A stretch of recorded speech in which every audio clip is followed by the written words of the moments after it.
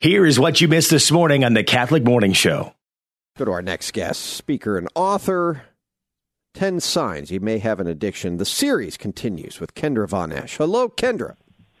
Hey, John. Good. Happy Tuesday. Happy Tuesday to you as well. All right, always new listeners, as you know. So every time you come on, I want you just to quickly, because we're talking about something pretty heavy here, right? I mean, addiction, which is not easy for many people. And I always like to say, when someone comes on to talk about, something heavy like this, normally they've got experience in this, which is always good. Yeah, I like experience over theory any day. But you do. You have that life. Yeah, I have more experience than I'd like to say, actually, but it's all been in different ways of healing. So the first time, a couple weeks ago, I think I mentioned that I had Mary, through my consecration to Jesus, heal me. She took me to Jesus and healed me of a 20-plus year marijuana addiction. So to anyone out there who thinks they are not able to stop this decade after decade after decade addiction, have faith.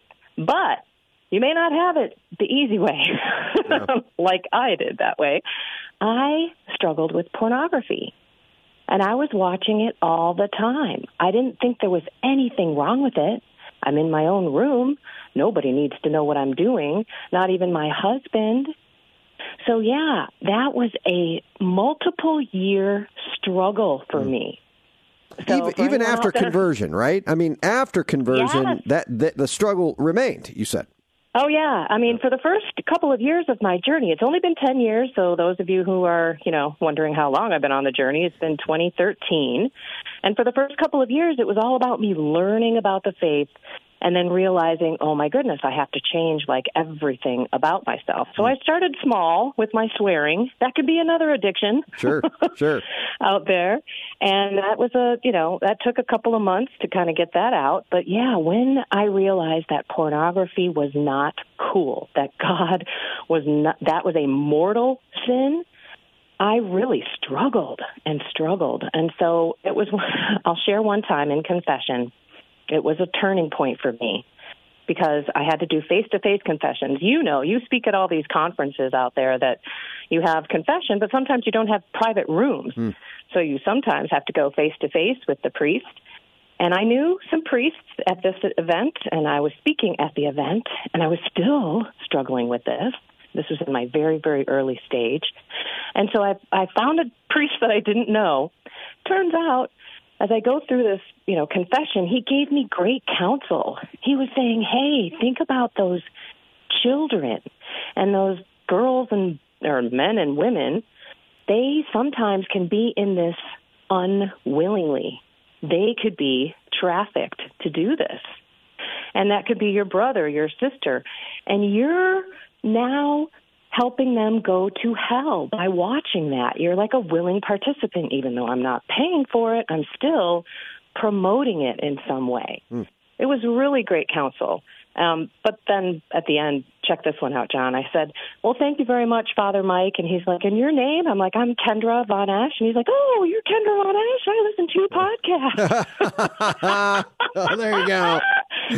Yeah. I was dying. Yeah. It was like that Southwest commercial. You want to get away? That's funny. Yeah. That is funny. But sometimes, God will change your heart in many ways. So the biggest thing is to stop, pause, and pray.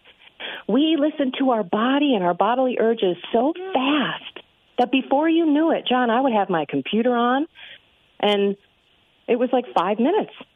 And then I'm like, oh, my gosh, and the worst feeling after. I think if we remember that horrific feeling of guilt and shame, and then during my healing process, I confessed to my husband. And he was like, why are you doing that? And I'm like, I don't know. Honestly, I saw my first pornography film at 11 years old in my own home. And so, yeah, I thought that it was normal. I thought that it was okay. So, needless to say, it has helped out my relationship with my spouse so much because I never even think about harming him anymore. So that's a little background about all of my experience with addiction, which I have so many more, if you'd like to know. Well, prayer, though, I mean, it got you through. I mean, are there prayers that you recommend or things that to be able to help, or styles of prayer, ways of praying for people that really are struggling? It could be anything, any kind of a struggle in their life. Yeah, well, as you know, we have multiple types of prayers, and we should be praying incessantly every day, which I used to laugh at St. Paul because I was like, are you kidding me? I got a job. How do I pray every day, all day? And it's really just seeing God and throwing up the help me. Or, honestly, for me, once I learned deliverance prayers, which is casting out evil spirits that are trying to drag you away from God, when you have those urges and your body is just like, oh, I got to do it, whether it's an Oreo cookie, a pornography film, alcohol, drugs, adultery, whatever it is, you've got to know that's not normal.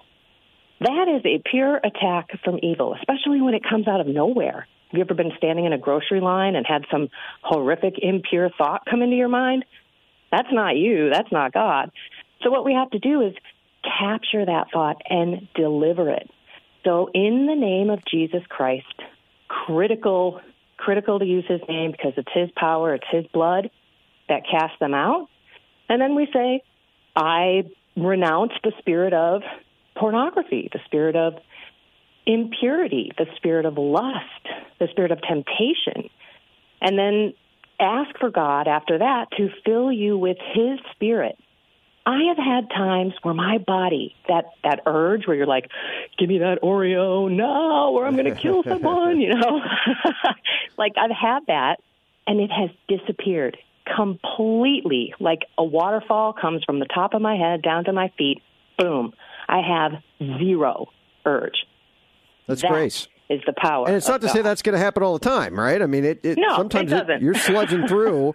Exactly. But God's grace is there. And that's just powerful that you say that. And I want to end there because that is really, really powerful. It just a simple turning of one's mind and heart to God. This is what St. Therese, talked about, right? Prayer is a surge of the heart. Right there, what you're talking about is this surge of the heart to God and saying, Lord, this isn't me. This isn't you.